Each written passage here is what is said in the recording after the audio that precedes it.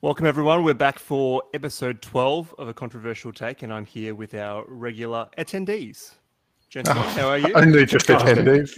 I know. It's not even like a word. Like, it's not even a word that's associated with whatever you came up last 11 weeks. Yeah, that is true. And also, I did no prep for this, so that's all you get. Oh. Clearly. It clearly implies that you're the only one talking. We just attend. Tonight, maybe it is. We'll see. We'll see where the stories go. Last week, though, was relatively epic for a couple of reasons. Obviously, trip down memory lane. We also set a record for the longest recording that we've had, and we can't really go much longer just because we do have a free service that caps out at 2 hours. So some of our listeners will probably be happy to hear that. There is a limit on all of this. There was you didn't attend, Zane did, and he didn't do very well, but Jacko ran a trivia on Friday night. And one of the questions on the trivia was, what is the average running length of A Controversial Take through 11 episodes? Yeah. Wow. And I instantly just selected the one that was the highest, right? Naturally, it was under 2 hours, but not by much. Yep. And that wasn't right. No, because our first episode was quite sensible. It was only about an hour and a little bit. So I would have said closer, probably over an hour and a half. I don't know where it lands. Somewhere around there. Then, the other thing, there was a call out, Tim, that really you're part of the podcast is really just to keep Zane and I within the time limitations of what we're trying to achieve. Yeah. That was also called out. Yeah. No, I think the exact words is, Tim's just a moderator. He's there to keep you guys on the right path. Yeah. And to be honest, I don't do that at all. I'll let you go wherever you want to go. The only thing I tell you is just that there's a time limit, and I'm not imposing it. It's true. You called a clock.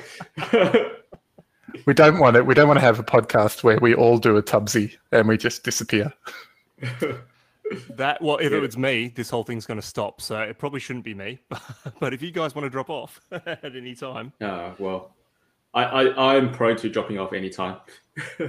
yeah, and you probably do quite often, and we don't even notice. Yeah, that is true. Hey, after last week's episode, did you guys reflect, obviously, when listening back, on any of the games that we might have missed out on that you thought, shit, actually, this was something that was absolutely fantastic? I forgot to mention it because a few popped into my mind as I was going through or having a listen. Did anything pop into your heads? Heaps. Yeah, lots. I think lots. Yeah, and it really, when I was thinking about it, we were trying to keep it old, right? Keep it old. Keep it back in the day. But we missed a lot, and that's okay. I don't think it's a problem with missing a lot, because it was really a highlights package. And it's more about the stories, right? I mean, I wasn't aware that Zane's childhood of games was all about attending someone's house with an illegal setup, like, for example. So that was great to hear. Yeah. I wasn't also aware that Tim played the shittest game in the world and really enjoyed it. Hey, we had at least one other person. It may only have been one other person who played it. So there were two of us. And it's not exactly great company. I shared with you guys a picture during the week. Yes. Yes. I was out shopping on the last weekend, and said to Allegra, you can go and have a look in the Lego store. And then I looked up on the shelf, and buried deep in the shelf was a SOP model. I actually thought that was part of something you found while you moved. So, it's not actually yours. It's definitely not mine. I'm not a plane guy, but you know what you can get for Tim's 40th birthday now. Well, Should I say that I bought it? Did you actually buy it? No, I didn't buy it. as if I can walk out of the Lego store with Allegra and buy a plain model and get her nothing. No way. I'm sure that would have gone down really well. Yeah. Don't touch that. That's for Uncle Tim. Why? Well, let me tell you about the worst game that you've never played. Do you want to play it? Yeah, just go and sit in the corner. Do nothing. It's about the same amount of enjoyment. Yeah. Go draw a line. It's better. One of the things I remembered off the back of that as well was playing random games on just other small handhelds. I know we talked a little bit about phones, and I was looking through some of the old phones and like, oh yeah, there were other little games we played, not as good as Snake. Also, I don't remember if this is real or not, but did the TI 83 have games on it as well? You could put games on it. Yeah. Yep. Maybe it was only Tetris. I can't remember. It was Tetris. No, it had you had that the one where you shoot at yeah, people on a hill, like different tanks on the hill, like you shoot at each other with the degrees and stuff. What's that called? Mission control or something like that, or whatever. Missile control or something. Missile command. Missile command, yeah. It could have been called Battlefield 1986. That's an Atari game. Missile command. But it's I have it. I have it. Yeah. But it's similar to that. Yeah. So there you go. There's more. Anyway, sorry. Before that, there were also handhelds that were legitimate handheld, just for one game, right? Like I think the original Donkey Kong was on handheld, but I had one that was a golf game. I think I've still got it somewhere. I could dig it up, and it actually, like, it's a golf one. It opens up and has like a scorecard and everything in there. Really don't know why. Awesome. But, seemed to be fancy at the time. Didn't play it. I think I played it a bit, but not very much. Sounds pretty good. In those days, I think it was pretty good, but it didn't last very long. It must have got outdated very quickly. I think our memories of it are probably better than what they actually were. Yeah. Fair. Very fair. Still sounds better than software. Also fair. Again, a point in time. You guys weren't there. You can't tell me what I liked. Anyway, let's move on. Hey, one thing before we move into what we're going to talk about. I was just, as you know, I've just moved house, and I found that the only 2 boxes left in the house were boxes of my old shoes. Well, not old shoes, but basketball shoes and a whole bunch of other things. And I went through, and I'm a little bit devastated because a pair of Jordan 2s that I have, the foam has just disintegrated, and now the shoes are absolutely fucked. Those are going in the bin. Tape it. No, this can't be taped. Literally, the foam layer, I can put my finger through it. The whole layer, which is the second layer of the shoe that connects it to the sole, is just disintegrated. Yeah. Singapore weather, man. That kills everything. I have seen quite a few online videos of this recently, only because I've been buying up a crap load of shoes. And a lot of people commenting and saying, hey, wear your shoes. Don't just buy them and resell them for this reason, that if you keep them for too long in the wrong conditions, that can happen. How old were those Jordan 2s? Well, these are ones that Nick Wong helped me pick up when I was doing my fridge trading with him back in pretty old early days. Right. So they were fairly old. Can't remember whether I paid a lot of money for them to guarantee that they were legit, or whether I paid a little bit of money for them and realized that they were not legit. I can't remember. I actually feel like they were legit, and I got Nick's advice on it to make sure they were, because he was a big shoe collector, or is a big shoe collector. So it's a bit disappointing, to be honest. There you go. How heavy was the box? And I asked because were the Ewings in there? Oh, the Ewings, right? So they will never be destroyed. They are destroyers, but not to be destroyed. And they were in there. And now they're up, stored away. I said to LK, these ones I can't throw out. They were a gift. From our Kris Kringle. I will never wear them. They will be permanently in storage. I might have gone early because we didn't put this on the run sheet, but that whole thing the Kris Kringle with shoes was a memorable moment, and maybe we should elaborate that because I don't think everyone would have heard the story. And Zane may have not heard the story of all of the shoes given out. Not all of the shoes, but I know of the Kris Kringle story. Well, maybe we can go into it a bit later. Yeah. Before we go into that, so tonight's episode is about memorable moments, mainly idiotic ones, but we can roll into a few others as well, and we'll try and find a couple of themes as we go along. Before we get into that, though, Paralympics started today. Opening ceremony last night. Have you guys watched any of it today at all? Are you into it? Okay. No. The opening ceremony, can I just say, was really good. 10 times better than the Olympics opening ceremony.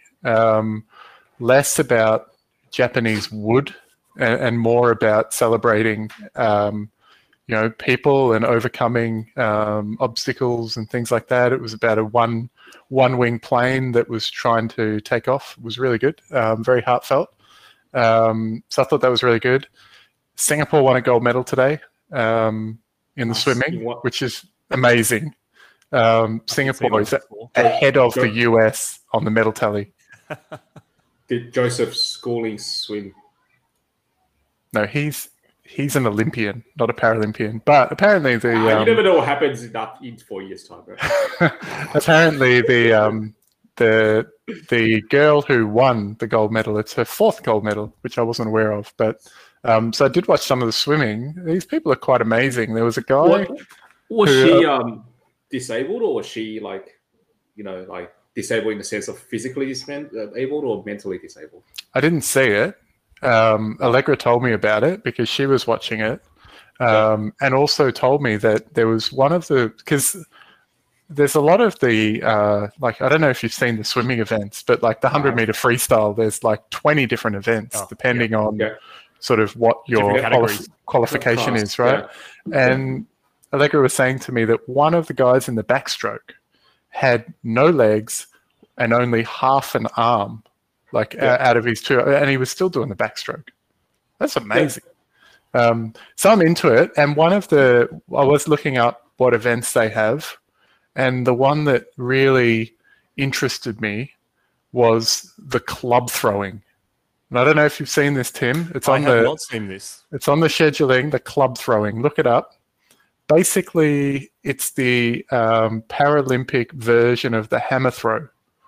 Right. And what they do is you're on a wheelchair. They kind of lock it in place, and then you kind of piff this club that has been the club has been built by or designed by secondary kids in Japan, which is great. And then you kind of hoist it or hoik it, I should say, underarm out to 20, 25 meters. It's pretty good. It's very interesting to watch. And then they, similar to like the hammer throw, they let out this almighty scream when they throw it, which is fantastic. Oh, that's awesome. Yeah. Very unique event. So now I'm into it. We were talking, I was talking with a couple of people earlier about some of the events that have started off, and a few of us from Triple X were just commenting on a game called Goal Ball. Have you guys seen that one? Goal Ball. I saw it on the run sheet, but did not. I didn't look it up. I looked up a few other events, but I didn't look it up. I had no idea. So this is my ignorance, but I had no idea they have like special events for Paralympics. That's not including the Olympics. Yes, so and look, to be honest, they should have this particular event just for old people like us, because we could probably still get injured. It probably isn't a game you should get injured in, but effectively, I'm not sure how big the court is, but there's 3 people at on each end. The entire court, the length or the width of the court is a goal. The people playing are all blind and are wearing shades. So I'm presuming just to make sure that everyone, even if you could see a little bit, they're in the same state of blindness. And the ball has a sound, must be some ringing in it or whatever. And basically, you've got to throw it from one end to try and score a goal on the other end. Just using your hearing, basically. So you're seeing guys dive all over the place to try and stop the ball. It looks pretty amazing. I saw 1 or 2 games of that. It was pretty good. Oh man, what are they? Are they in wheelchairs or are they just standing? No. So this would be only for the blind. Yeah. Yes, able body, all limbs. But you can see people jumping around, just using effectively sound to try and work out where the ball is. This looks great. This sounds great for a boys trip. Oh my god, it is fantastic. It is fantastic. Yeah, I'm just having a look at it. This looks fantastic. Have you seen, in the same vein, have you seen the sitting volleyball?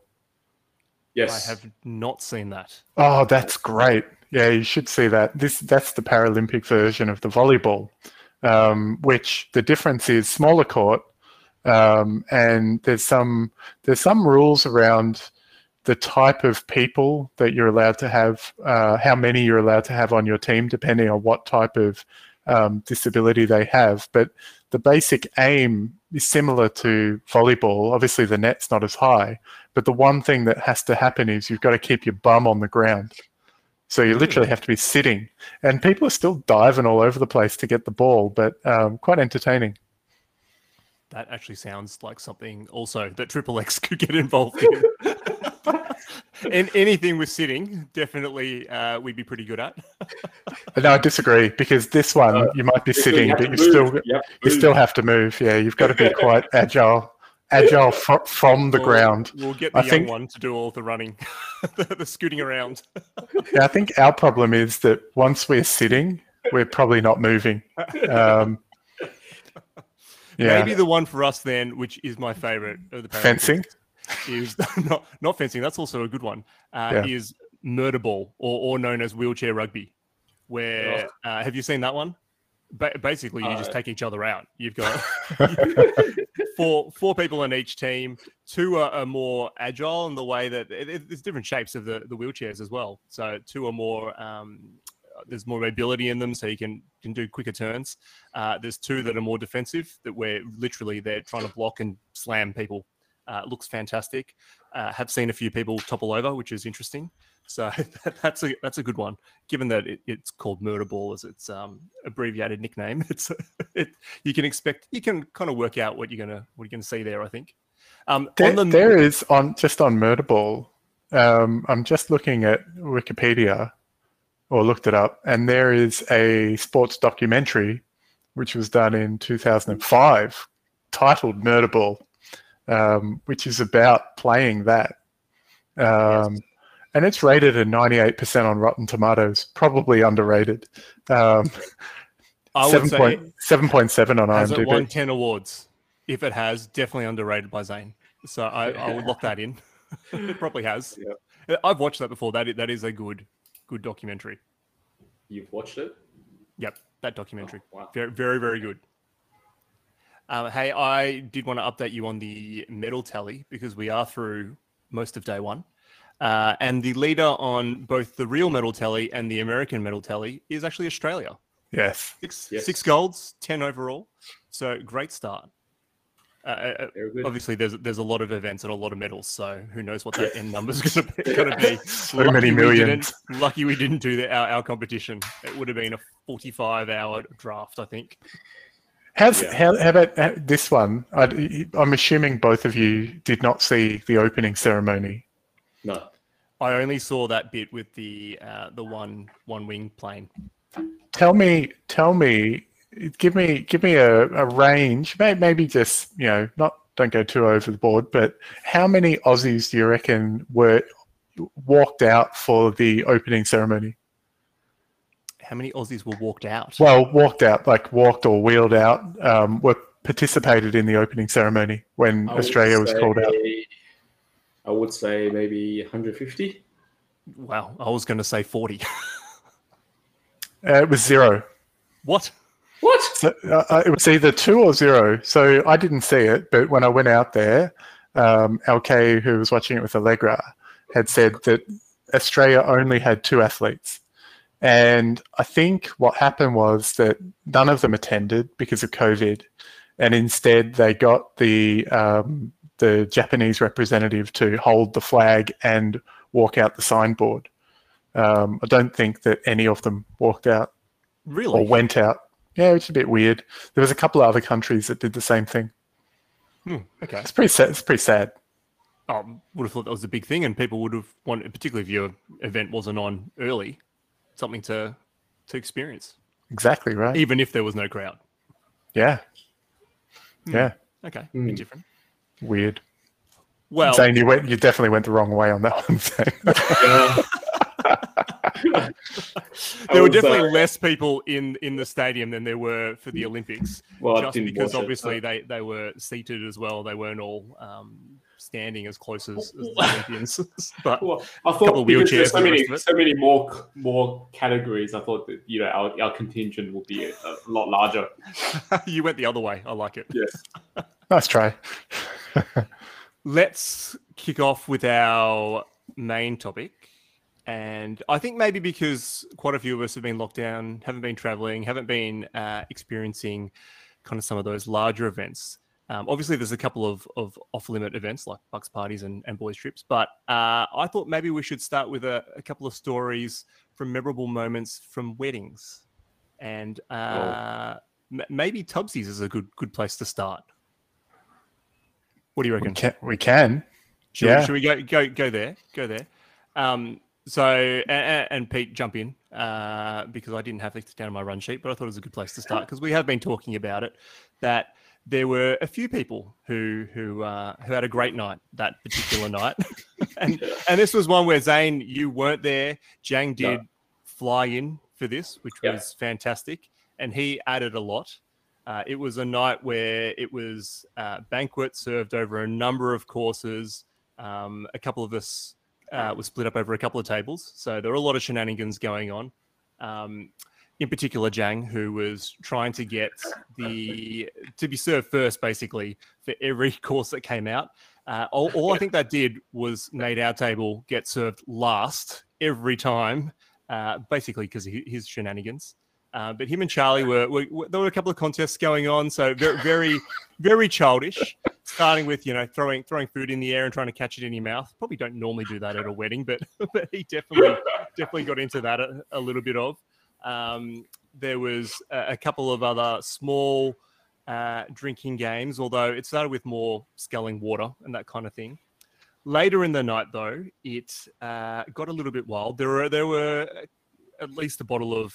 It was a bottle of alcohol on every table. I can't remember what it was actually. Hennessy. I know. Do you know why I know it was Hennessy?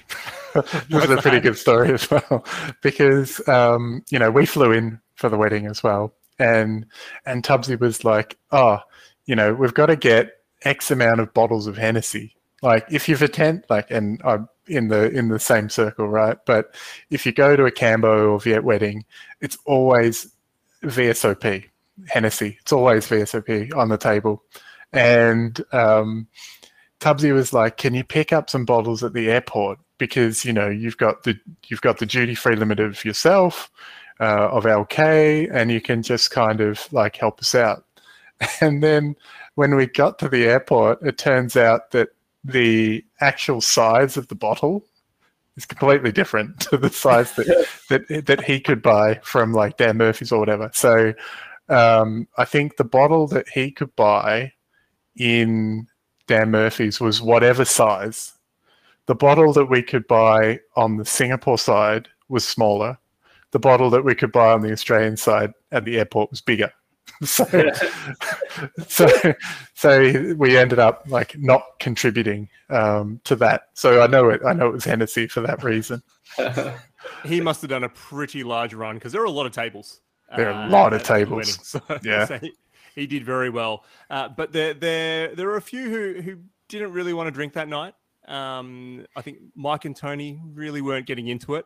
I'd been getting into Cam for his dietary requirements that night, so I was getting a little bit loose and decided to join Mike and Tony in a little bit of drinking, and may have pushed them into drinking quite a lot. Well, I thought that you weren't drinking that night at the start of it. I didn't go hard at the start, but I came prepared. So Peg was there with me, and we drove her car just in case she had to drive home, which was always happening. And I did turn it on probably halfway through and took it to another level with a couple of the guys. So in particular, Tony, who I've never seen in that kind of spirit. Got very competitive, a lot of drinking going on. Got very loud. Very competitive. Got competitive. Got loud. Mike's a bit the same, you know how he is. So and by the end of it, I can't tell you much more because I don't really remember it. But from the photos, it did look like Tony was having a good time. Well, there are a number of, I guess, stories that came out of that. After that, I won't go into all of them, but a few observations from this wedding. First observation, Tubbsy's family is freaking massive. I don't know if you remember that all of Tubbsy's family was called for one of the photos, and basically everyone in the entire building went out. And I know from growing up with Tubbsy, but I think he's got like 15 brothers and sisters, and when you add nieces and nephews and the like to it, it ends up being huge. So the family photo was massive. Around that time, Tony was getting a little bit out of hand, and a few things were going on at the same time. And I must admit, it was hard to know where to focus your attention to. So Tony was dancing with anyone that would dance, and there's some pretty good photos of him dancing with people, including Tubbsy. Including Tubbsy, potentially mouthing off some abuse to the waitress who wouldn't dance with him, then ending up kind of getting stuck in the bathroom. And I've got a fairly interesting photo of him leaning against the wall trying to take a piss. That was interesting. And then separate to that, for some reason, Jang was lying down on a couple of chairs. And I don't know if you remember this, Tim. Jang was lying down on a couple of chairs, I think getting people to smack him in the belly or something. It escapes me exactly what was happening. Probably LK would remember better than I do. So he was doing that. Separate to that, you, Mike, and Charlie were in a sculling competition, which had evolved from water, which was the initial, let's see who can drink the quickest, to let's see who can get the drunkest. So there's lots of stuff going on. The story I want to focus on is Tony, because I had said to him at one point, dude, you need to calm down. I've not seen you like this. How are you getting home? And he was like, I was going to get an Uber. So I'm like, okay, let's get you an Uber. So we organized an Uber for him, and he got in the Uber and off he went. And we thought, okay, well, that chapter has ended. Then about, I don't know how long later it was, maybe 25 minutes, he walked back into the venue and I was like, what happened? And he's like, I don't know. I'm like, what happened to your Uber? He goes, I don't know. And Zane's dropped off. He's going to miss the punchline here. He goes, I don't know. Stupid bitch won't take me home or something like that. And I'm like, what are you talking about? And he's like, oh, you know, I don't know where I live. Like, I don't know how to get home. And as it turns out, like, he was hammered and she refused to take him. Fair enough. We didn't realize, but then we were like, oh, you know, where's your phone and all that kind of stuff. It turns out that was in the Uber, and the Uber was still waiting outside. So we had to go and collect that. We had to apologize to this lovely little Uber driver that he'd had a few too many. And then I ended up driving him home, and I was driving the Mini, and we put him in the back seat, I think, maybe in the front seat, and just said, you put your head out the window, buddy. And he literally went home with the head out the window, and we left him on his front porch. and I don't know what happened after that. But then after that, we actually went to Pancake Parlor. I think we had Jang as well, and then Jang proceeded to sleep at Pancake Parlor on one of the rows of seats as well, on one of the booths. So it was a long night, and I missed, like, I wasn't drinking, but I had my my enjoyment out of that one for sure. Well, we know that if you weren't driving, you would have been there with us, and it could have ended up at the casino, because that's normally where you get a second wind most of the time. Yeah. I thankfully had a ride home, and there's a photo of me asleep somewhere along Burke Road. Not sure why Peg had to do that and send it to everyone, but okay, it happened. But and usually, look, if Peg hadn't driven me home, all these other incidents normally happen when there's Shaz around and he can drive me home. So it all's well ends well. Yeah, always with us. All's well ends well. Now that was one very memorable wedding. Do we have another? We do. Move on to something else. And I noticed that Zane's back, so I think we have to go and tell a few things about Zane's wedding. In particular, the after effects of it. And one thing I will ask from the outset, Tim, what happened to you that night? I have no idea. Because I was part of the wedding party. I remember sitting down with Jang ahead of the wedding at Subway. One of the funny things was and I'd mentioned this a couple of weeks back, that we had sat down and we were talking about Zane stories and stuff. And the funniest thing that happened while we were doing that was he spilt Subway all over his tie. And then he had to clean it up. And that was pretty funny because we weren't going back anywhere. We were just going back into the wedding venue to do what we had to do. And then I remember being in a photo with you and Peggy and LK. And then I don't remember you being at the after party. No, and I wasn't. And I don't remember why. But maybe I could have drunk too much at the wedding. I don't remember. That's possible. We did not make the after party. Although I do remember Zane at some point later accusing me of putting ice down his back that particular night. But you can move on to the other, even though I wasn't there. Oh, yeah. So I can freely talk about this story. I can freely talk about this story then, because neither of you were there. Well, Zane was there. He doesn't remember any of it, but Tim wasn't. And I needed to actually talk with LK about this as well, because I had some memories. She then reinforced that they were accurate, which is good. And she added a couple more that I forgot. So that's even better. So this long day, we're having this wedding. We did all the preparation in the morning and the run through, and then we get to the end of it, and there must have been a discussion that happened to say, where's the after party and what time is it? And we realized that there was about an hour and a half between the wedding end and the after party. So I don't know who suggested it, but between 4 couples, so I'll dob them in, Jez and Vans, Jang and Flo and Jono and Karen, we decided that for some reason that was good time to go and get a massage. So the four couples, we all headed to the massage parlor.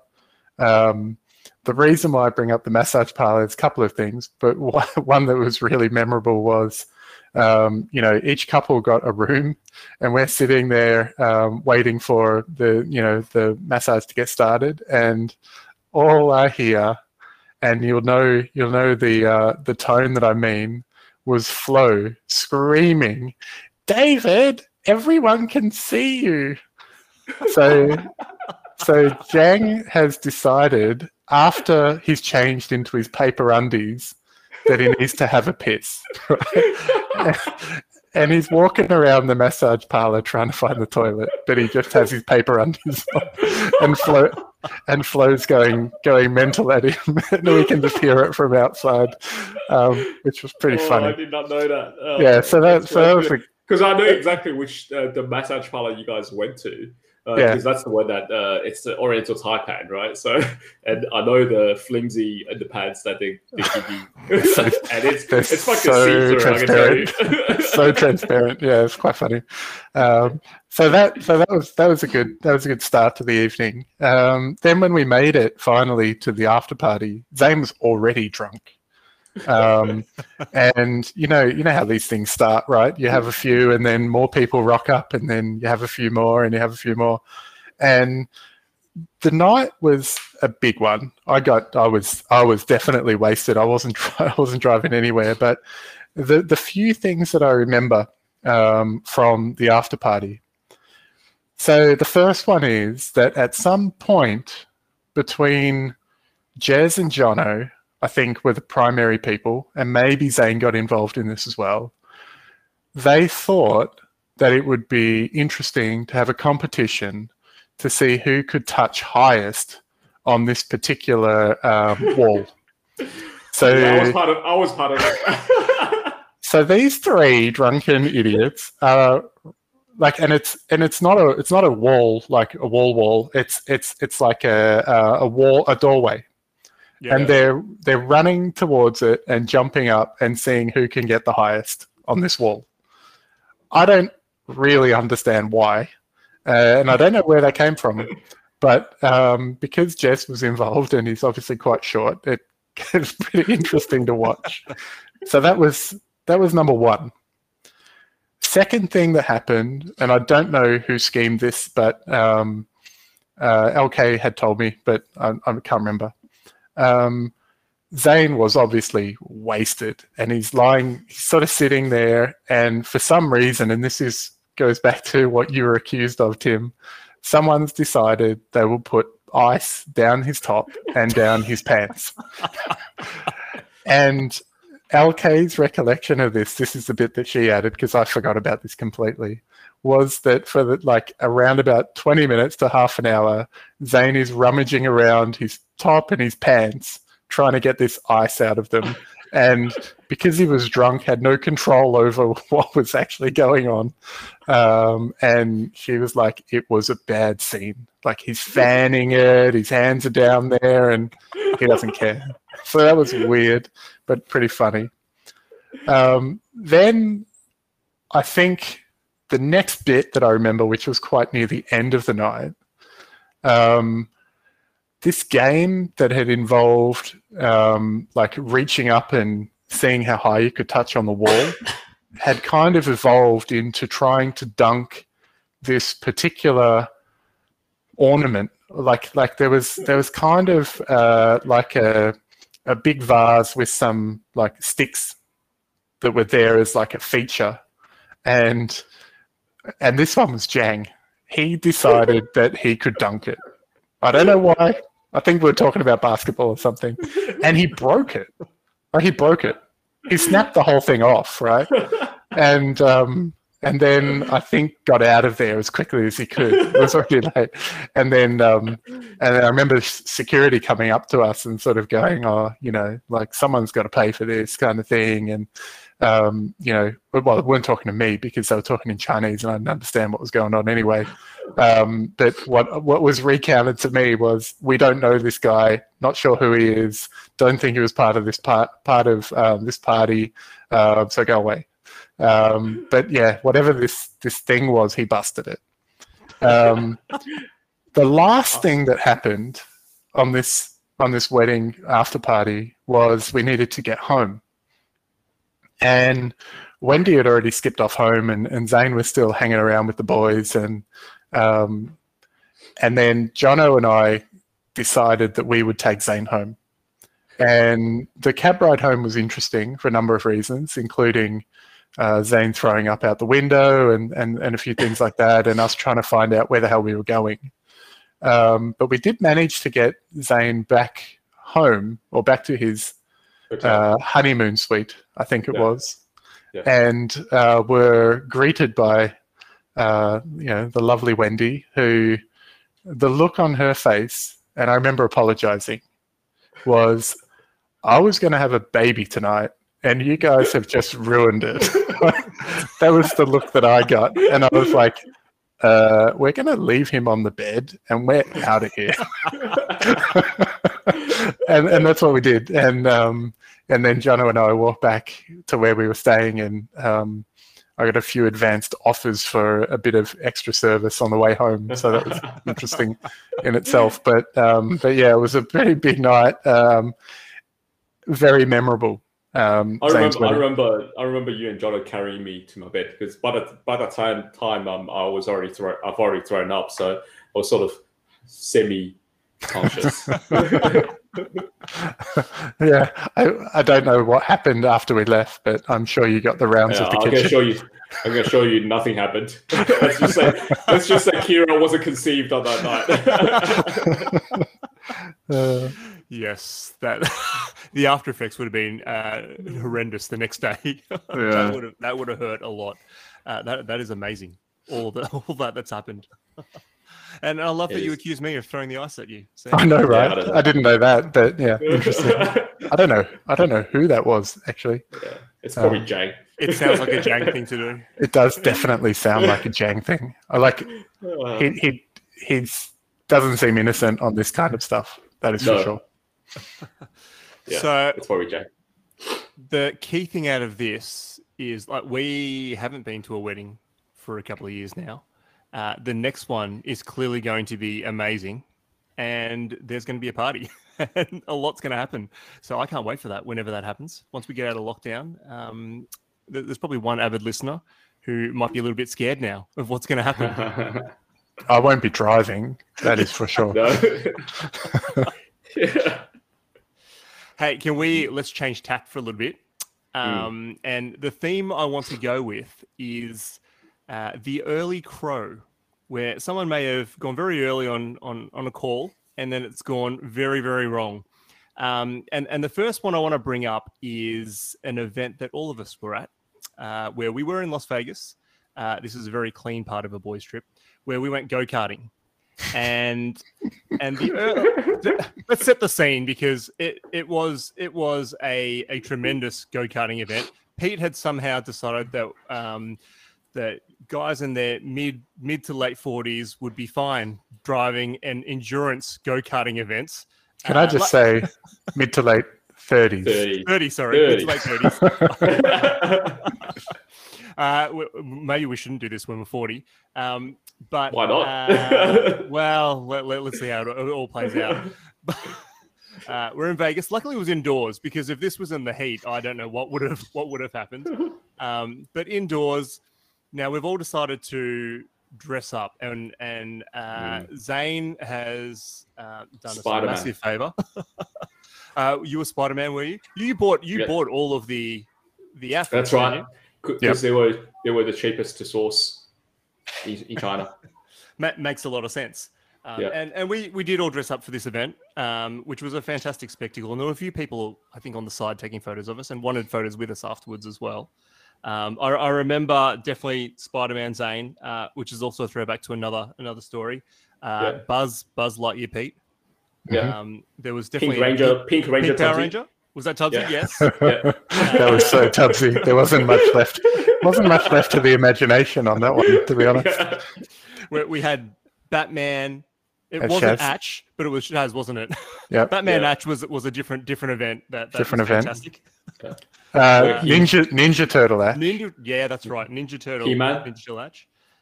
He-Man. Yes, that was the young one. I was Captain Planet. Captain Planet. Chun-Li. Chun-Li. Yes. Franny. And Sailor Moon. Sailor Moon. Saunder. Yep. What was Jang? Jang was Captain America. Oh yeah. That's right. Yeah. So it was a nice little thing to dress up, and it made it a lot easier when we were driving to know who you were coming up to. So that was also an added benefit. But before every go-karting event, obviously the first thing they do is they take you to the side and you watch a safety video of what you should do. And I distinctly remember that all of us couldn't care less. We're watching the video, and they're talking about what you should and shouldn't do. And obviously one of the key things you shouldn't do is ram the barriers. And they showed a couple of examples of hitting the barriers too hard and being a little bit stupid. And I distinctly remember Zane shouting out, "What kind of idiot would do that?" or something to that effect. Mm-hmm. Very early on. Safety briefing. Very early on. It's done. Let's get in our carts and we'll go out for on track. So we go into qualifying. I don't know how many laps it was, maybe 5 or so to get around, get a time. Zane, whereabouts were you in the pecking order of qualifying? Mid pack? Yeah, around mid pack. 5 or 6 maybe. Mid pack. Yeah. I have a feeling he was around number 6 or 7, maybe 6. Let's run through the order. So I know Jacko and Tim were front row. Yep. Me and Franny was second row. And then I feel like it was Zane and Zhang on the third row. Would that be right? Yeah. That feels about or right. maybe me and Tubbs. I'm not sure. No, Tubbs was slow. Okay. Well, I'm not actual slow. Atch was slow. Yes. Yeah. So electric carts, you got to drive them in a certain way. So I remember loading up on the grid, normal little lineup. Guys, get ready, time to go. The light was the guy. Did the guy wave the flag, or were there lights? I can't remember. Maybe there were. I think it was lights. There was lights. Goes green. First we run down to the first corner. I think that was okay. It was then the turn back up the second corner where I get past easily. Jacko gets past. I fought past to front place, looking pretty good. I can see Pete and Franny get past the turn nicely as well. Then there's a screech, and there is a big hit. What in the hell has happened? Suddenly, yellow lights fly or flashing everywhere. Like, oh my God, what has happened? I turn around and I can't see anything, to be honest. I can't see what everyone seems to be on the track. What's going on? And where's Zane? Under the barrier. You went under the barrier, didn't you? Yeah, I went through it. Now, there was a corner. So what exactly happened, Zane? Do you remember? No, I slipped. Because I don't think, from memory, I don't think anyone hit you. I think you may have. No, I just yeah. I might have yeah. I think the preceding corner I might have taken the wrong line and then. No, really I think this corner you took the wrong line. But I broke the barrier. You took out the barrier. They spent half an hour fixing the bloody barrier, and we wasted quite a few laps waiting for that. That would have been some good timing. And all thanks to the guy who went the early crow and bagged the safety demonstration that he did not follow. A couple of added bits to that. Usually, if you have a yellow flag, they might slow the carts down so you kind of go around at snail's pace. This one, we were stopped completely. We could not move. And because they're electric carts, they can, through their system, stop everybody immediately. So, power off. Yeah. Boom. The second one, on that corner in particular, like to set the scene, this corner is a right angle left that has like a bit of a... Like it's got plenty of coverage to allow you to go around the outside in case someone slipped up your inside, right? So there's a lot of space. To me, the only way you can actually go through that barrier is if you forget to steer. Like there's no other way, right? Like even if you forget to brake, for example, like it's a slow corner, so yeah, you could presumably hit the barrier if you forget to brake and then you just turn, but you would hit it on the side. He went straight through it. Like he just didn't turn. I don't understand. I really don't get it. I think you actually did break the barrier too, because I remember the guy distinctly coming out with a mallet and actually trying to fix it. Yeah. And they had to remove that piece. Yeah, he scratched my arm because it broke. But yeah, I think I was trying to overtake or slip on the inside of someone, But no, you were by yourself because, and this is why it was important. This is why it was important to explain the grid, because you were fifth. Franny and I were way in front of. Like there was really, Jacko and Tim were both quite fast. Franny and I were like clearly the next fastest, and then you were the fifth fastest, and then there was a gap for the next guys because they were a lot slower. So you were just by yourself, and I don't know what happened. I vividly remember you maybe I was trying to being by yourself, taking a Mario shortcut. Yeah.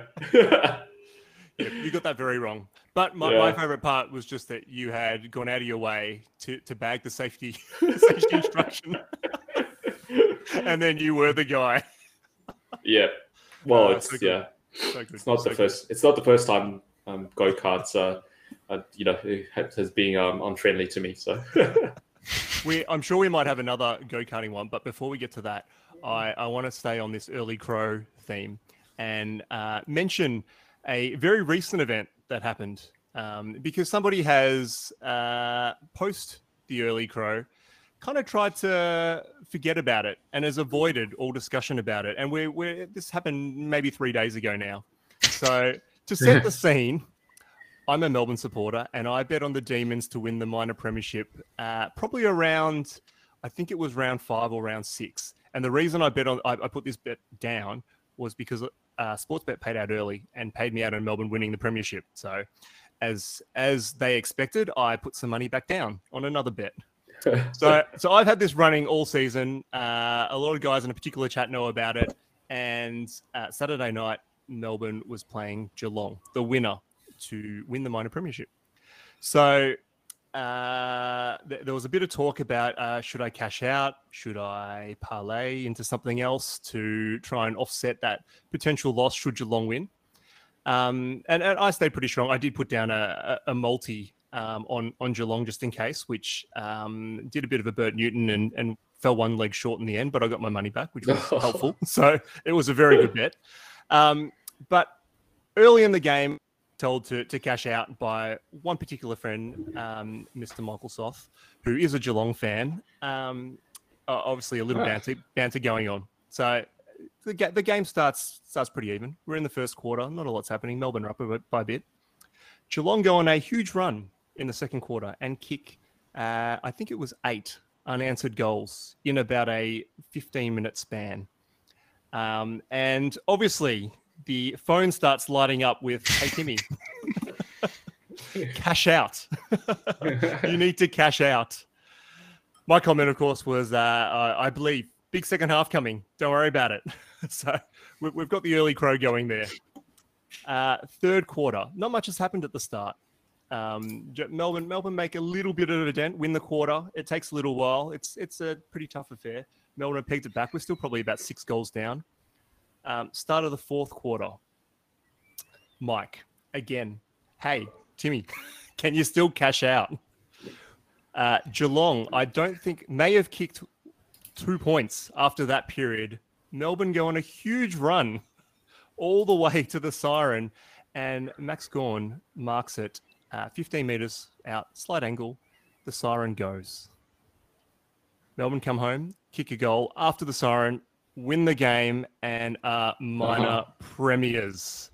Congrats. Fantastic. Fantastic as a Melbourne supporter, but more importantly for this bet, I obviously go back to Mike. Hi, Mike. How are you feeling? This hasn't aged well. A couple of the other guys get in on it. Mike, what's going on? Mike, not cited for the rest of the night, does not respond to any message for the next 2 hours. Next morning, Mike puts, I think he posts maybe 3 or 4 videos, random videos, just of random things. And Mr. Cam Newlands jumps in very, very appropriately with, Mike, it doesn't matter how many things you post. I think you're missing out on last night's bet. You have gone very quiet. So, Mr. Michael Soth, well done. Early crow did not pay off. Obviously a disaster. Look, nobody would have actually probably bet on Melbourne to come back from 44 points down midway through the third quarter, but we did. and thank you for the early crow because I think you jinxed it. Partway through, Francis Wong also mentioned that Geelong were dominating, and we know from other events, Zane, particularly our 2K sim, that when Francis goes got to for eat someone, a bag. it's a pretty large jinx, and it came off again. So thank you, Franny. That was helpful. So nice. That was a great early crow, and I was very, very thankful. So how much did you win? Took home 400 for that. Wow, nice one. Wow, that's awesome. So and obviously all of the glory of having this over Mike for the rest of his life. So I can't wait till he hears this. Anyway, did you guys have anything else on that theme before we move to something else? No, nope, not really. Well, I'm very happy. Well, there's one particular video game that Pete was involved in against Tubbsy. It's not really early crow though. I mean, he must have thought he had it in the bag. And then, do you want to tell the story, Pete? No, I don't want to mention it at all. It was an Xbox 360. What was the platform? I'm not talking about it. Yeah, well, it's NBA on NBC. It's on Gamecast. Gamecast, and Tubbsy and Pete had a game going, and Pete was leading he was leading by 2 points with point whatever seconds on the clock, and Tubbsy had no timeouts, so he had to inbound the ball from the baseline. And Tubbsy inbounded the ball, threw up a full court shot, and hit the full court shot. Fucking Jason Kidd. He can go get fucked. And Tubbsy was absolutely psycho. This does explain now why, when I did say, this is before Tubbsy actually listened to last week's episode, he mentioned a little comment NBA around, NBC. Did anybody mention NBA or NBC yes. or the Gamecast? Now I understand the story, and it makes a lot of sense. Yeah, it wasn't missing last week, that's for sure. So I mean, it's sort of like early crow. Well, it's not really, but it's worth mentioning, I think. Can I put out a redemption story on early crow and go the other way? Because sometimes you make an early call, and it's the right call. Ooh. And people don't give you enough credit for making the early good call. And this is about a particular, and this goes back to our go-kart theme. Yep.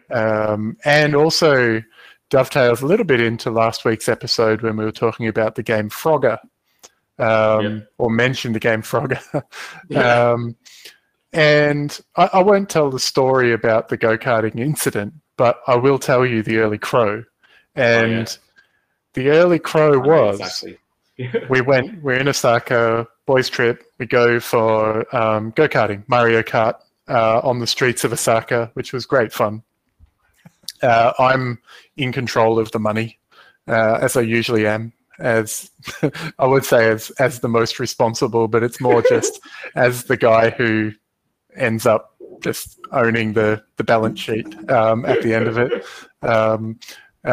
So I've got the money. The guy's like, it was very, very easy question to ask, and there's a couple of different ways I could have gone with it. He says, for an extra X amount of dollars, and I don't know what the number was, you can get insurance. And I said, what does that cover? Does that cover us if we damage the cart?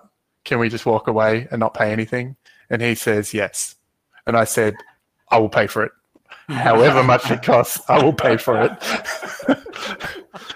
And I don't even remember how much it was. And it didn't really matter how much it was, because I was like, I have seen Vegas. I have seen Zane Yee plow through a wall that no one should be plowing through. And I really need to just make sure that we're financially set here.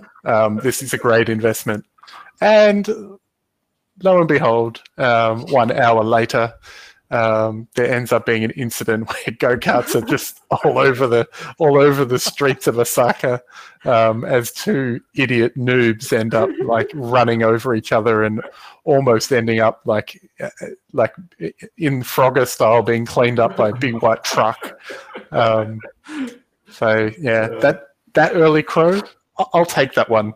And that will be my redemption from every other one, which I remember when we got back from doing the go-karting and everyone was like, oh, fuck, like, this go-kart's fucked. Like, how much is this going to cost? Blah, blah, blah. I'm like, gents, it's all good.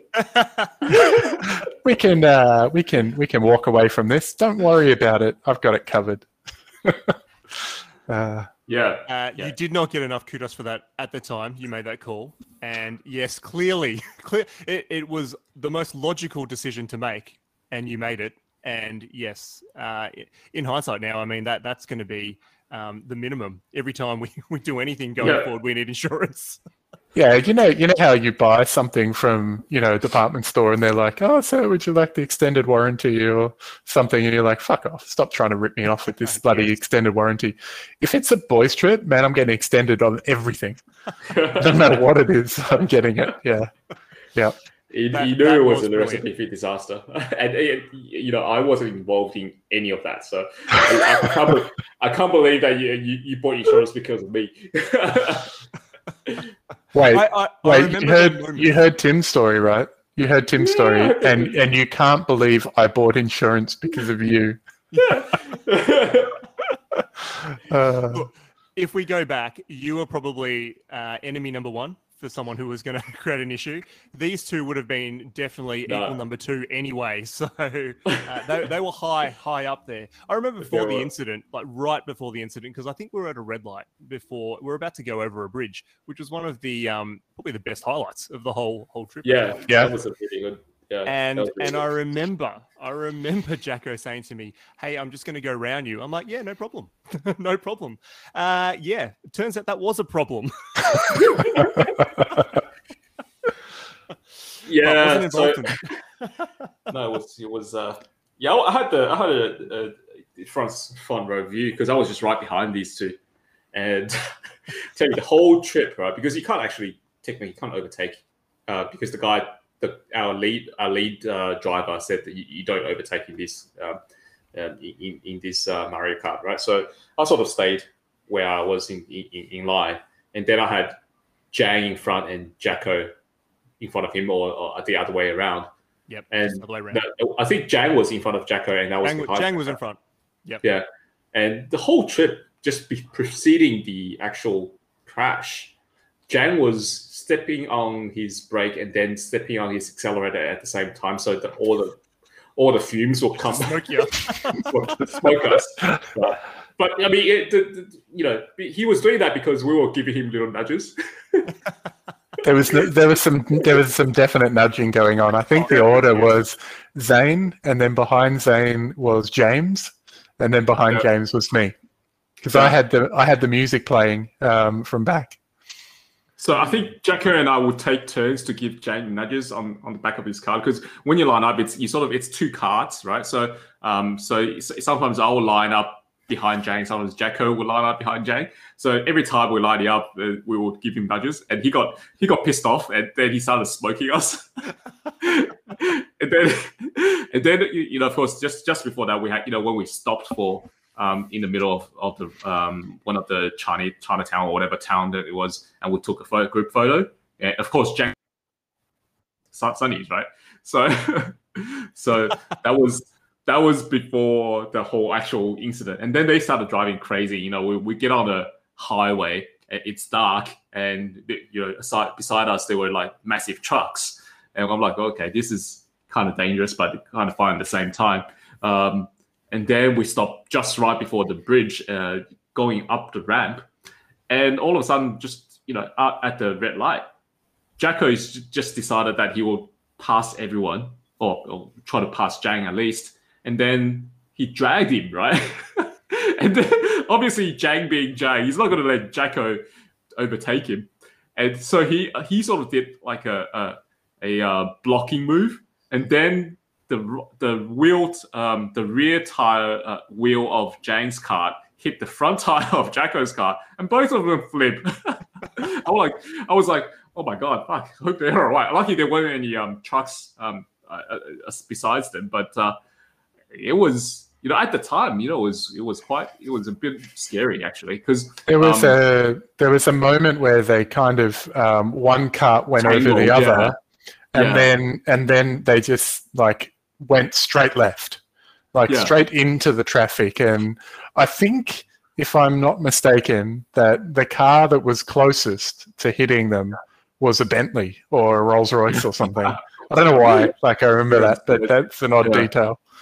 But there was another incident actually where Jang earlier had nearly been hit by a Bentley changing lanes that didn't see him, because I was directly behind him, and Jang had dropped away. We were supposed to go single file and close to each other. He'd left a probably 3-car gap from the guy in front. just doing that, like he's cruising on Chapel Street and going slow so he can drag the next bit. And a Bentley just goes across 4 lanes and nearly takes him out. I didn't see that. Jang slams on the brakes so it doesn't hit him. That was in the middle of Osaka City. I remember that distinctly. So yes, it could have been the same Bentley, to be honest. Yeah. My memories just merged together. So that was really it was actually quite a scary moment. But obviously we're having a laugh now, because it was scary to me, because at the time I thought one of them was injured, because during uni, and I'm not sure if Pete was there as well. We had a go-kart session during uni where one guy drove the cart onto another guy's cart and broke his leg. Wow. So that was so I thought history had repeated itself, and someone broke something, but obviously they didn't. They just broke the car. So that was. So let me recount a few facts, Tim. I've been go-karting with Zane 3 times. The first time, someone broke their leg. Yep. The second time, Zane went through a barrier.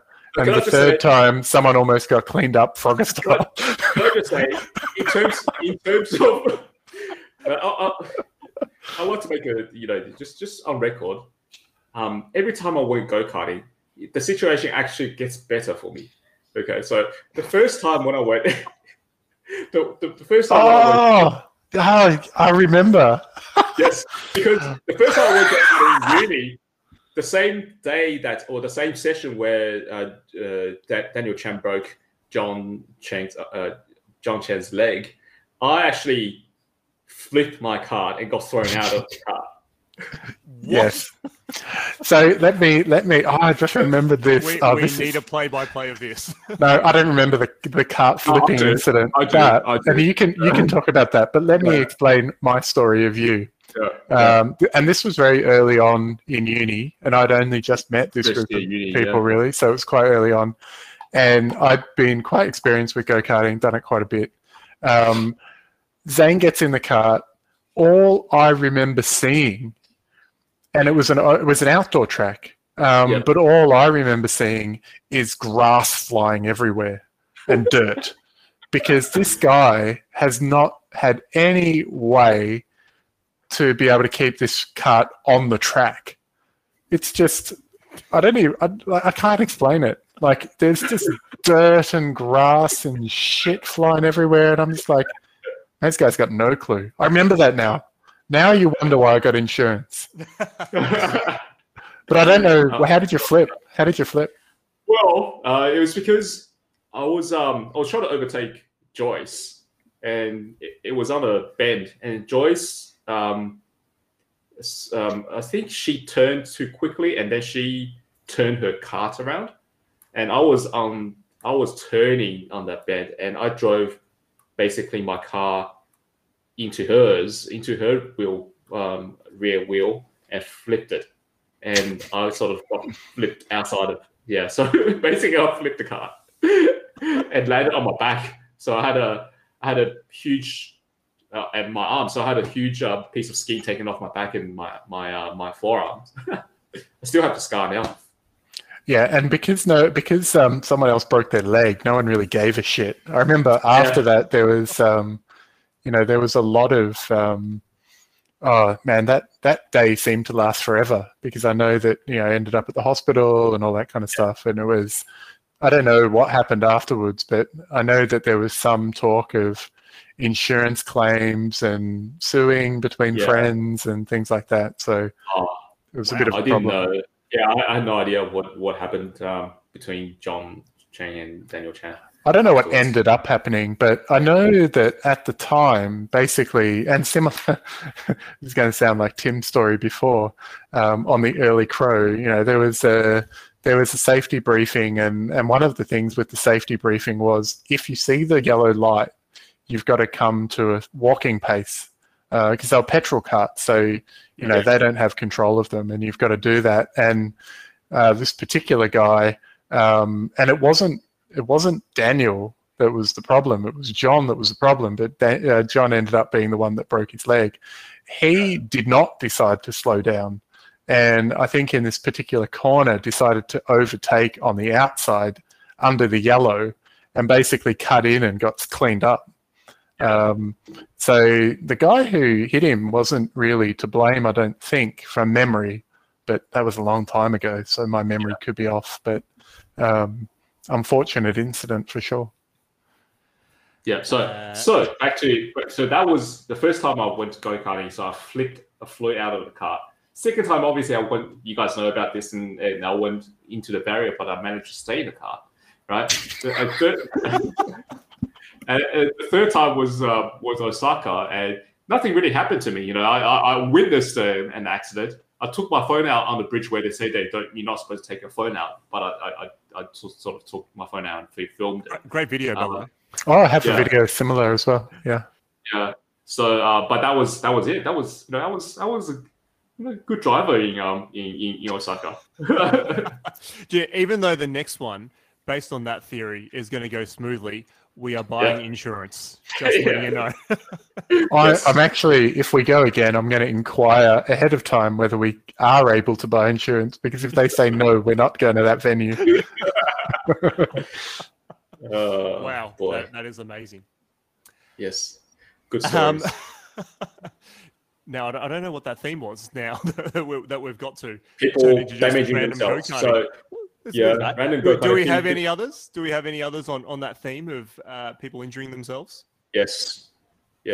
One of my favorite moment of all time. Oh, please continue.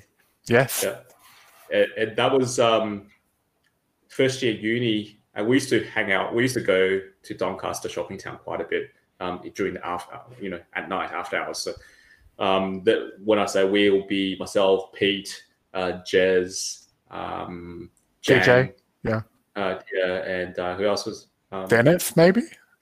Dennis, maybe, yeah. And we would just muck around because it would be like 12 o'clock, 1 a.m.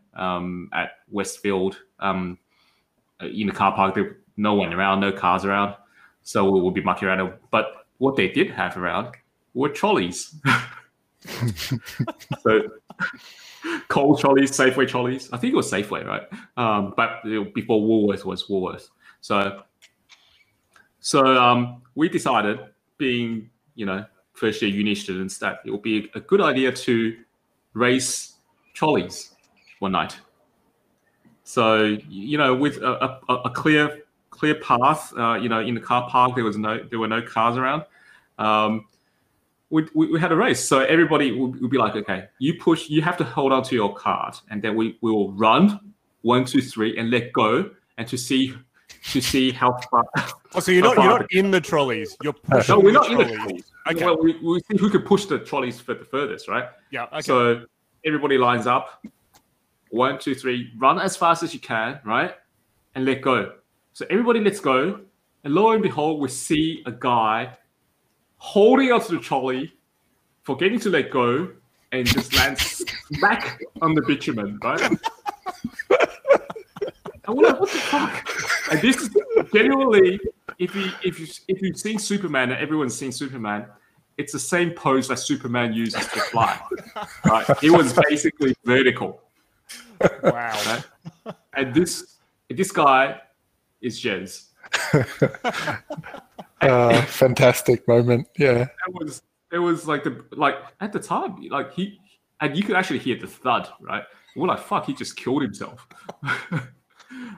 How do you forget to do that? How does your body not? Me. It baffles me.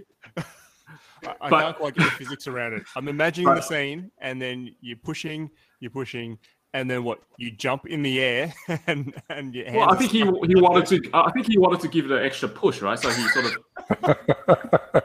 I don't know, using the power of his legs to give it a little oomph. But then obviously he pushed himself out, and I swear he had a concussion. He didn't he blacked out for like 2 or 3 seconds. Yeah, he did. He blacked out. So this is flat on your face, kind of landing straight into the bitumen. Yeah. Dude, he's vertical. And I don't know that he knows how to fall. Like, I'm not sure he's been in. It wasn't a cushion fall, let's just say. I'm not sure he's been in too many incidents like that.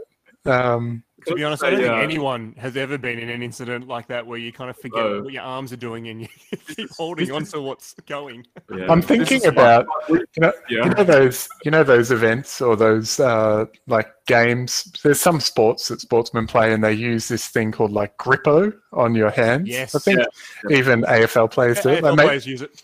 Like maybe he just put a bit of grippo on and like couldn't let go of the thing, but he jumped and it was like all of a sudden he was vertical. I don't know. It's horizontal. Horizontal. Oh, sorry, horizontal. Yeah. It was hilariously funny because he's blacked out. We're all pissing ourselves laughing, as you do. We were cracking. We could stand for half a minute, and I think he got up and he said, "What happened?" And we're like, "Oh, how do we explain this to you, Jez?" And and I swear, and Jez is brilliant, right? He's one of the smartest people I know. And he was, but like no, before that he was quite street smart as well. But now after that incident, he's just book smart, but he's not street smart anymore. He destroyed something in that fall. I'm telling you. So it would be worth. It would be worth having a discussion with Vans on things that Jez has done where, any normal person would think in some particular way and he just doesn't anymore. Like he's just lost logic as a result of falling on his head. Yeah. Question for you. Now, and Zane, you called it the Superman jump. Was this the reason that for Jez's Bucks in Melbourne, he dressed up as Superman to walk around the city? Yes. Was this a throwback? This is exactly why. That makes a lot of sense now. And funnily enough, kept bumping into people who had Superman stuff on them. So I remember some girl who had a like Superman wallet or some shit and made friends with him. Kept on getting hugged. Yeah, kept getting hugged, and he couldn't get into one of the bars, right? Yeah, that's right. Got back, and I don't think we could get into Crown either in the end. We walked across there. That was all because he was wearing the Superman outfit. What Jez was probably very lucky with is that when it happened back in those days, camera phones would not have been a part of everyday life, because that kind of trolley cart racing, I reckon somebody nowadays would be filming that. Well, isn't that kind of thing what made Jackass famous? Yeah. Yes, but probably intentional, whereas this wasn't. That's probably the only difference, but yes, I think you're spot on there. I don't think that's going to be something that we can reenact ever. CCTV on that would have been hilarious as well, but I don't even think they had much coverage of even CCTV back then. Maybe not. So this particular moment is my all-time favorite. Oh, I love that. There are more moments where cart type things have been damaged. One of them not involving me, one of them involving me. I can recount the one that happened with Atch. It is probably one of the the weirdest moments of my life, I will say, and quite scary at the time, but very, very weird. Should I tell that one? I think you should. Definitely should. Okay. So actually, there was a point in time in Melbourne we were playing a bit of golf, and I don't remember whether it was Groupon or one of those types of things where they had Warburton Golf Club vouchers, and it was for 2 people, shared cart. Don't remember how much it was, but Atch and I went, and it had been pissing down with rain, so it was really, really wet. And when we got there, they were like, "Oh, it's been raining. We'll still give you the cart, but be careful because it's a bit slippery out there. But here, have the cart because it's part of your deal." And we're like, "Yeah, okay, that's fine." So we play, and we notice as we're going around the course. And one thing I should say, they said the 18th hole in particular, you need to be careful because it's very steep. It's a downhill par 4. It's very steep. There's no path that you can follow. So like, yeah, okay. We notice around the way that even on just a subtle hill that we start aquaplaning. And we're a bit concerned, right? Because, once you're aquaplaning in a golf cart, you can't do anything about it. So we noticed that on subtle hills, and we're like, okay, but we're playing away, and we get to the 18th, and I'll set the scene. We both hit these massive drives down the 18th. We don't actually know where the 18th goes, but you kind of hit, and then the ball just goes, and down near the green there's a lake, and I think we've both nailed these drives down to the landing path there. We get into the car. We realise this hill is fucking steep, right? It is so steep, and there's no good way to kind of navigate it. Like we're in this cut fairway that has like this like layer of dew on it, and I'm like, okay, I'm driving. I'll be really careful here. I take off super slowly, and I instantly aquaplane. Instantly. But I'm facing straight down the hill, and we're aquaplaning, and this hill's only getting steeper. So I don't know how we can stop. I've pushed the brakes. At this point, we're gaining speed. I look at Atch, I think in a moment, and this is happening very quickly, right? I think we're both kind of looking at each other. I then think the only way I'm going to be able to stop this is to put my foot on the ground and do like a Fred Flintstone move here. Right? And I'm not joking. Like you think you're Superman. No, I don't. But this is what I think, right? I think there's no way the brakes are going to slow this down. 2 big guys in a cart. I'm going to put my foot down and try to slow us down, and I'm going to hack the shit out of this grass to do it. So I do that.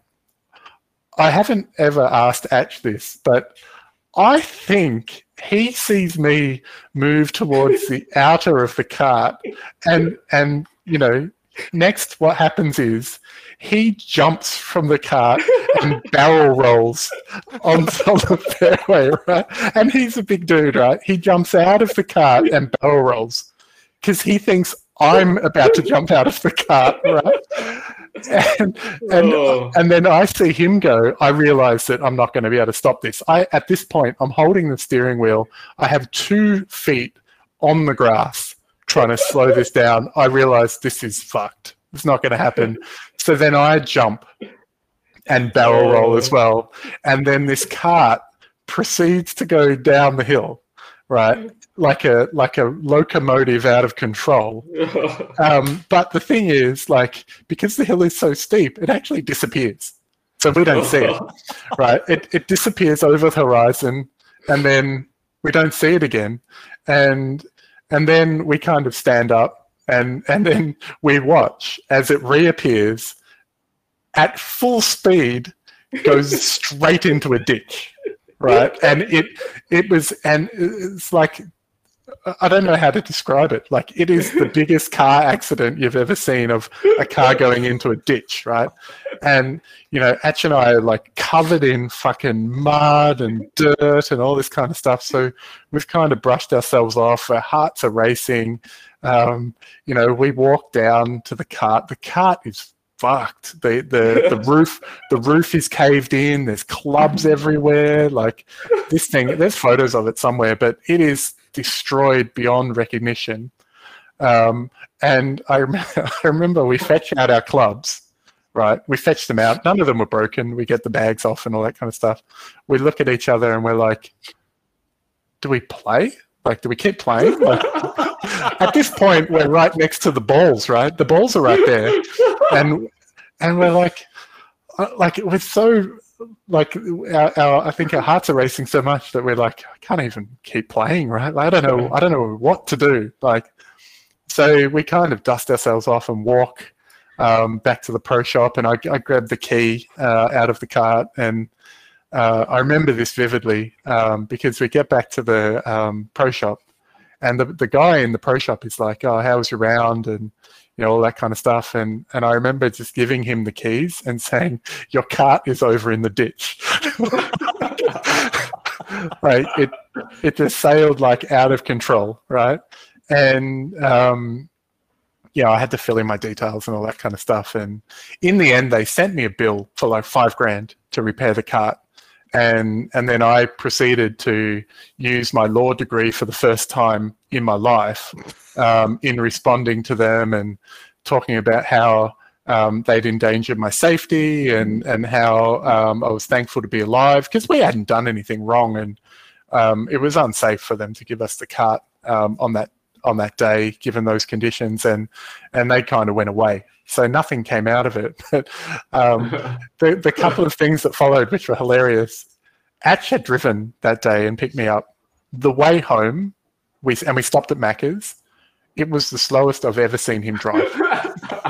Like, we literally crawled home, and we didn't talk at all. Like, there was no discussion at all. And it wasn't until like we got back and then a couple of days later caught up and we shared some reflections on it. But oh man, it was scary. And then the other thing that happened was Tubbsy had bought vouchers to go and play at Warburton. I think it was about 2 or 3 weeks after that, and we decided to go down there. And basically, I don't remember if Atch was there as well, but I just walked straight to the first tee and didn't show anyone my face. I was like, Tubbs, you go and pay, yeah, because I'm not going into the pro shop at all. I'm not prepared to see these guys again. But yeah, oh man, that was a scary and just so weird that I just remember looking at Atch, looking at me, and he's like, now what? Like, do I play the ball? Like, no, like we're done. We're done, Atch. We're done. Wow. Yeah, I'd need to, maybe we can post those photos up on Instagram. I'll need to find them, but I'm sure I can find those ones. Man, that was scary. Scary day. All's well that ends well. On that theme, because we have had other incidents, I think, where golf carts have been damaged. And those stories are never going to live up to the one that you've just told. So no. I think we can put them to the side. But on the theme of golf, I wanted to keep that running because we've been doing, not recently, but Pete, you organised a ongoing trip up to Cobram for many years, which there's a lot of incidents that have happened along the way. Some people have been kicked out of carts. Some people have run into different trees and other obstacles, and I think there was one time where both of the guys might have fallen out of a cart going around a hill.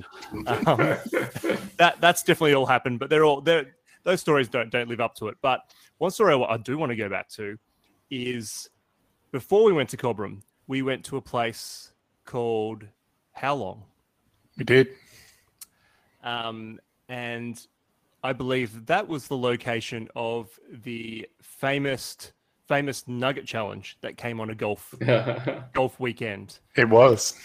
And this is a shout out to our mate Kelvin, who I hope is an avid listener and should listen to this particular story, because I don't remember, Pete, do you remember how we got to this nugget challenge in the first place? Yeah, of course I do. Yeah, I do. I really do.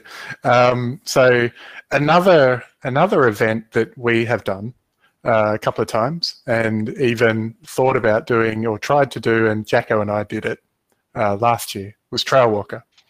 And the first time we ventured in and did Trail Walker, we were raising money, and we were looking for ways to raise money.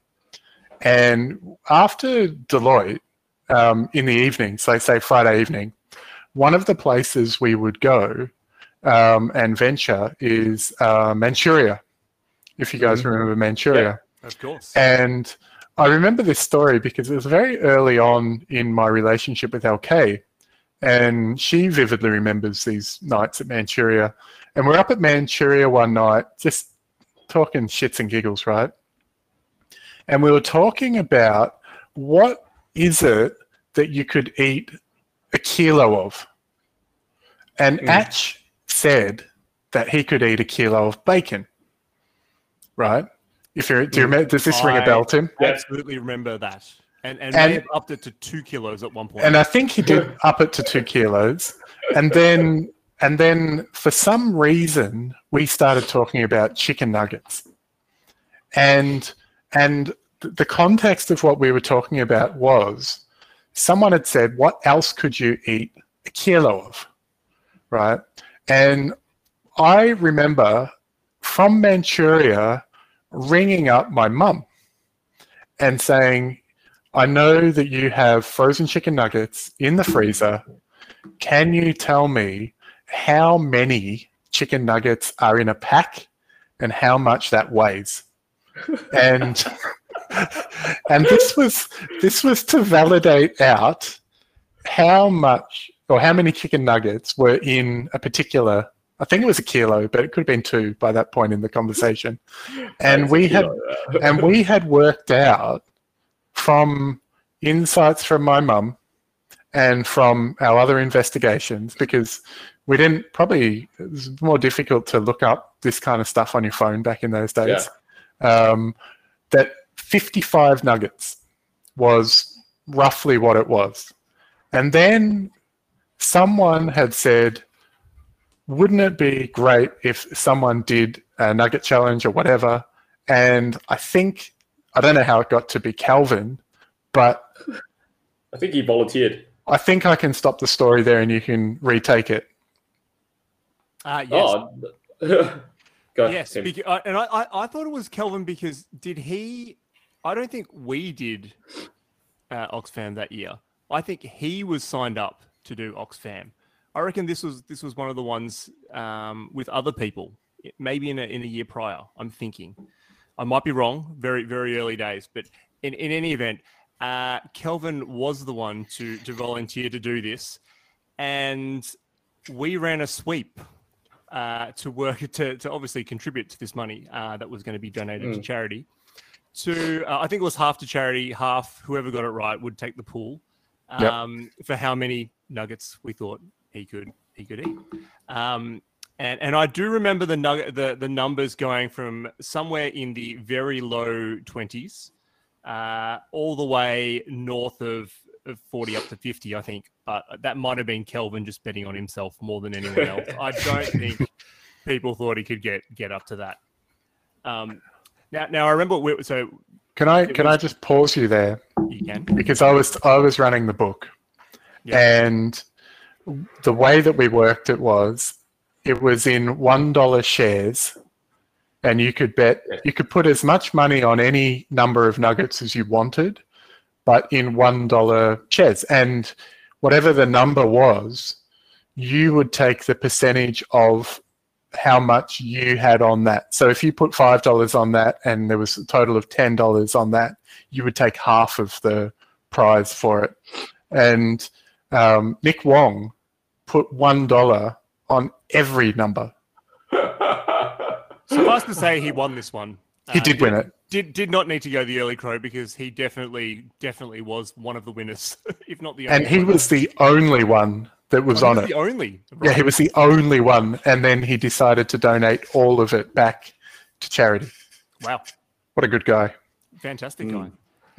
What was he at the event? I can't remember that. How long? I think he may have been. There were a couple of which Macca's was it? It was a very random. It was a random crew. It wasn't the group that ended up going to Cobram. No, because I was there. I was definitely there when he was eating it. Yeah, you were there. Yeah. I don't remember which Macca's it was. There was a lot more Deloitte people back in those days, mainly because I think Kelvin was going, and there was quite a few who wanted to see that. So it was a different group. But I do remember. So obviously, this happened on the Saturday night. So we've gone up, played golf on the Saturday, got in the car. And we've driven from how long to Albury Macca's? Albury, yeah. Albury, yeah, there you go. And it was some random Macca's. Yes, it was very random, very outback on the Murray. Now, I don't know if you guys remember, but on the way out there was a bit of a fire going on. Electrical fire. Electrical fire that we saw on the way out there. Just as we were driving along, random road, you just saw a whole spark of lightning. Well, it could have been lightning. I think there was a bit of rain, and then there was a fire along the way. So that was just a small segue, which we'll come back to after. So we get to Macca's, and I believe we started with 20 first. So went out and bought the first 20. Kelvin got through that pretty easily, and I think most people can get through 20 nuggets quite easily. I do remember he had got an assortment of sauces, and by assortment I mean all of the sauces, every flavor. And I do recall he was trying to mix up the different sauces for different tastes as well. Went early with that. I don't recall if he got a drink early. He did get one a bit later on. He got a Sprite. He got a Sprite. I can't remember if that was from the start or later on when he was trying to push it through. Later on when he was sick of eating nuggets. So I think the first 20 was pretty easy. The reality was a lot of other people had bought 20 nuggets as their dinner meal. I don't think he was going faster than anyone else. I remember everyone kind of early on. It was fine, and that we would have probably been 10 or 15 minutes in. Would have knocked him back. Pretty easy going. The next 10, I remember. I think he got through 5 or 6, and then the struggle was on. Definitely swapping the sauces. He got up a number of times to go for a bit of a walk to try and get a couple down. I think the number he eventually got to after drinking quite a bit of Sprite as well, as Peter's mentioned, was around 29, and then he's pushing through number 30. And I think most of us thought he's gone. He's a goner here. He's dead. He's really struggling with this one. I don't think he can go any further. Again, gets up, goes for a walk. I think he went missing for a couple of minutes. We were wondering what's going on. We did send someone out to check that he wasn't throwing up, because that was a condition that he obviously could not throw up either. So I do remember that. Now, I think he came back, and Pete, my memory could be wrong, so chime in if the number's wrong as well. I remember he came back and he was crossing the neck, going, "No, this is it. I'm done. 30's enough. 30's enough." Has a bit more of a swig of the Sprite. I think we're all packing in, going, "Oh, who got the 30? Who got the 30?" And then I see Kelvin pick up another nugget and just scoff that one down. Got the 31st down. I think that was the number in the end, and finished there. 31 the right number, or was it 33? 34, I 34? think. Oh, that's my memory is 34. I had it on 31. Although if it was 31, you probably would have won money. So maybe not. 31 I would have been on for sure. Yeah. Yeah. So maybe a few extra in the memory, but yes, raised quite a bit of money as well, because I do remember mocking up a couple of photos of Kelvin, superimposing his head onto Deal or No Deal chicken that was dressed up with the bag, if you remember that. I still have that. I reckon I've got that on Facebook actually as one of my first ever posts. Yeah, so, I have that. Yeah. So he did very well, but clocked out at whatever that number was. Let's say 33, 34, whatever it was. When you were talking about how much money he raised, the one thing that you forgot to mention from the whole story was that basically on the Monday after we had spoken about it on the Friday night, you had mocked up an email.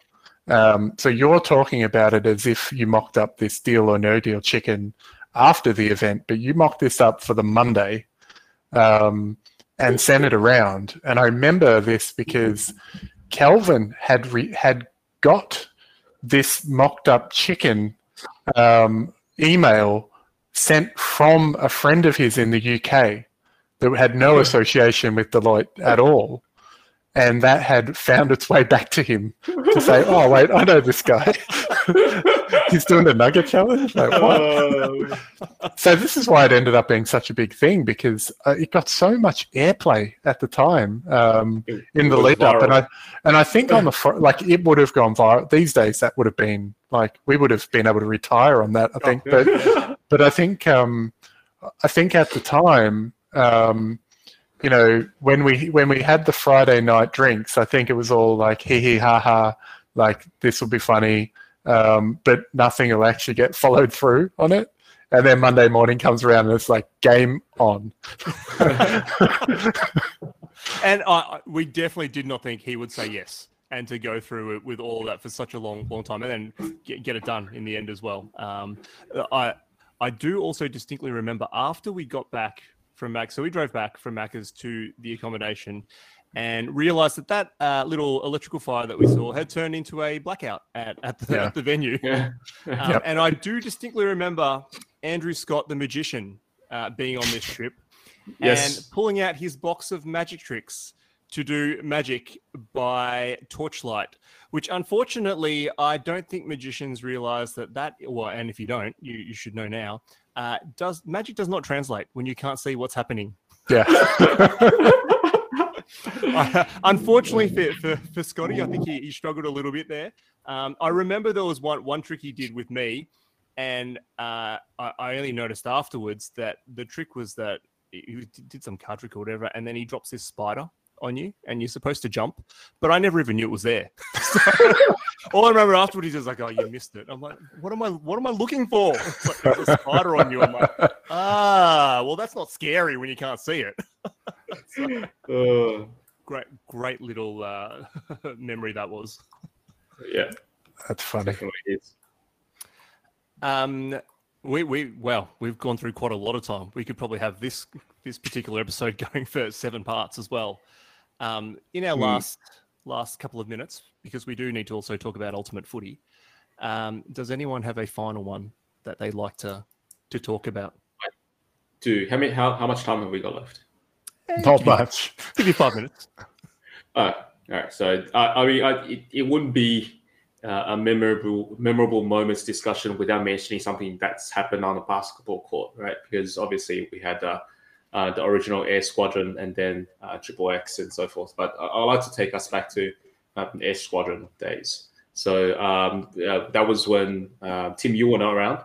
It was composed of people from uni. So on the team was myself, Pete, Jez,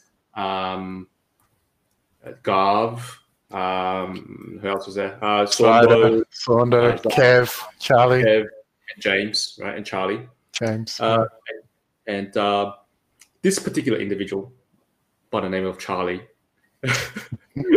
It's a bit of a firebrand, right? Because we played this team called All Sorts, and this team, they were basically middle-aged footy players. So they were, you can imagine the size of them. So they were banging us around, using their bodies and so forth. And they were not that skilled. So we were able to keep up with them in terms of on the scoreboard. So for the first half in this particular game, Charlie, who normally scores probably maybe 4 points a game or something like that, and that's being generous. He went absolutely psycho. It's like the best game I've seen him play in his life. I think he scored 12 points in the first half, right? Just hitting every shot, getting fast breaks and so forth, being very active, and then the second half comes around. There was a play where the all sorts guy dumps the ball inside, and then he bumps me over. Well, I flopped as I do. Thanks for the honesty. Yeah, well, try to get a offensive foul, right? It's a trademark. And then all I can see when I look up was Charlie taking a swing at this humongous guy. Like he literally, never mind helping me up. He basically took a big forearm swing at this. I think he was one of the biggest guys on that team. So I was like, what the fuck is going on? And we had to stop him from fighting with getting destroyed by the big guy. And obviously both of them got ejected. But Charlie was probably on pace to score 20 points in that game. It was definitely a memorable moment. And then I don't know what happened. And Charlie's, according to him, he was trying to help me out. But we all know that he's never tried to help me out. No, he would try and get you hurt. So it worked the other way. So I don't know. Did you see the incident, Pete? I did. Yeah, I have it on video. Nice. Wow. I need to dig that up from somewhere. A clip of that. That's it's a classic moment. And we were up. I think we were up by a fair bit, and then that happened, and these guys got kicked out. And one of the funniest things about this moment was that I had sent Charlie to go and sit in my car, which was the Magna in those days, I think. And I remember after the game, when we went back to the car, the whole thing was fogged up. He was such an angry man. He was pissed. I don't know why. Yeah, it was pretty funny. Okay. He really got into it on that particular one. It was so funny. But the thing is, like, he never actually wanted to fight anyone else or any other team. So it was quite funny. Charlie does have a little bit of white line fever when it comes to just when he steps over the line in basketball. Because I played for Air Squadron when you left Australia, Zane, because I only gave you an Air Squadron uniform back last year, or 2 years ago in Osaka. So I had that for a long time. And I remember playing with Charlie for maybe only a season or two at the end. And I do remember that if he ever felt wronged, so he goes up for a drive, he might have missed, got a little nudge, he would play the hardest defense on you going back the other way, which would always end in a foul. Every time. You could see just was not a happy man when things didn't go his way. So I could see going a little bit further and picking a fight with a bigger man. Maybe not, but the best thing the best thing about his mannerism on the court is and then when he'd commit that foul, like he'd be pissed off, right? And so he'd start just randomly walking around the court and forgetting that play has to go on. And then all of a sudden, like, he's just not playing defense anymore because he's in his own space. He's just spaced out. It's quite funny. One day when we do a review of just all our player traits, I'm sure there'll be others a bit like that, but that's a good one. Great memories, Zane. Hey, we will need to stop there, and maybe we'll pick this up for a episode 2, maybe with Charlie as a guest, so he can retort with maybe some things about you, Zane. And we will go to our recurring segment, which is going to end after this week, which was around Ultimate Footy. And it was the big grand final. There was also the third place playoff, which unfortunately, Pete, I absolutely smashed you. But again, you were missing a lot of players. So you did win hitouts, so I'll give you that. One hitouts, yes. You won hitouts, 59-52. So it wasn't the demolition, but you were missing a couple of people. So I finished third, Pete fourth. The big game was with probably our number 1 and 2 for most of the season. In we will name him now, Mr. Cameron Newlands, who got there in the end. Now, he was missing 2 players, and Tubbsy, who was in second, was only missing 1. And Cam managed to pull off a pretty easy win in the end, 6-3. So, Mr. Newlands, you've been mentioned now. Well done. You did kind of lead from beginning to end, which we didn't give you any credit for, but you have pulled off that victory. So, congratulations. Well done, Jax. And Zane will take all of that glory. Having said you copied his team. Yes. Let's see if he can do that next year without following your team, Zane. I'm not sure. Well, it really depends on if Zane turns up to the draft. I'd like to see him follow my team again. Well, if he wants to play a player short, that might be the strategy next year. It was a pretty dominant performance. So, yes, very well done.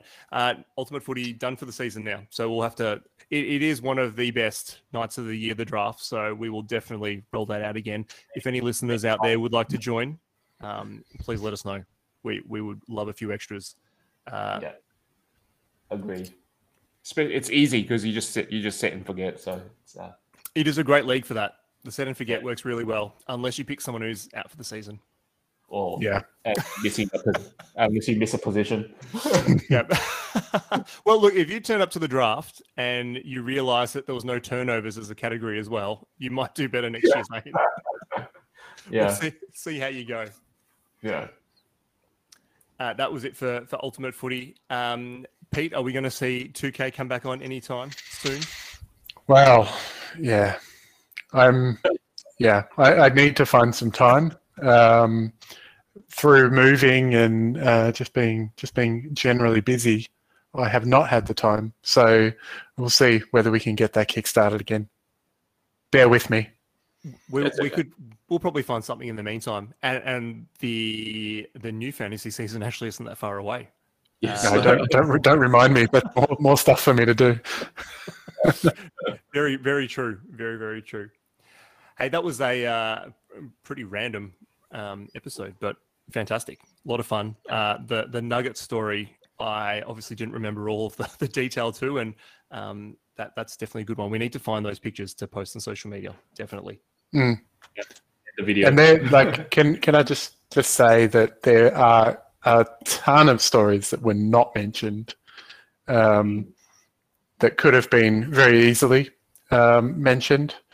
Maybe for a future podcast. Yeah, definitely. With guests, we'll definitely do that. Mm.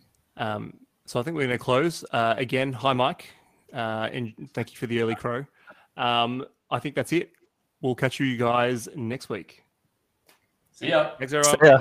See you guys.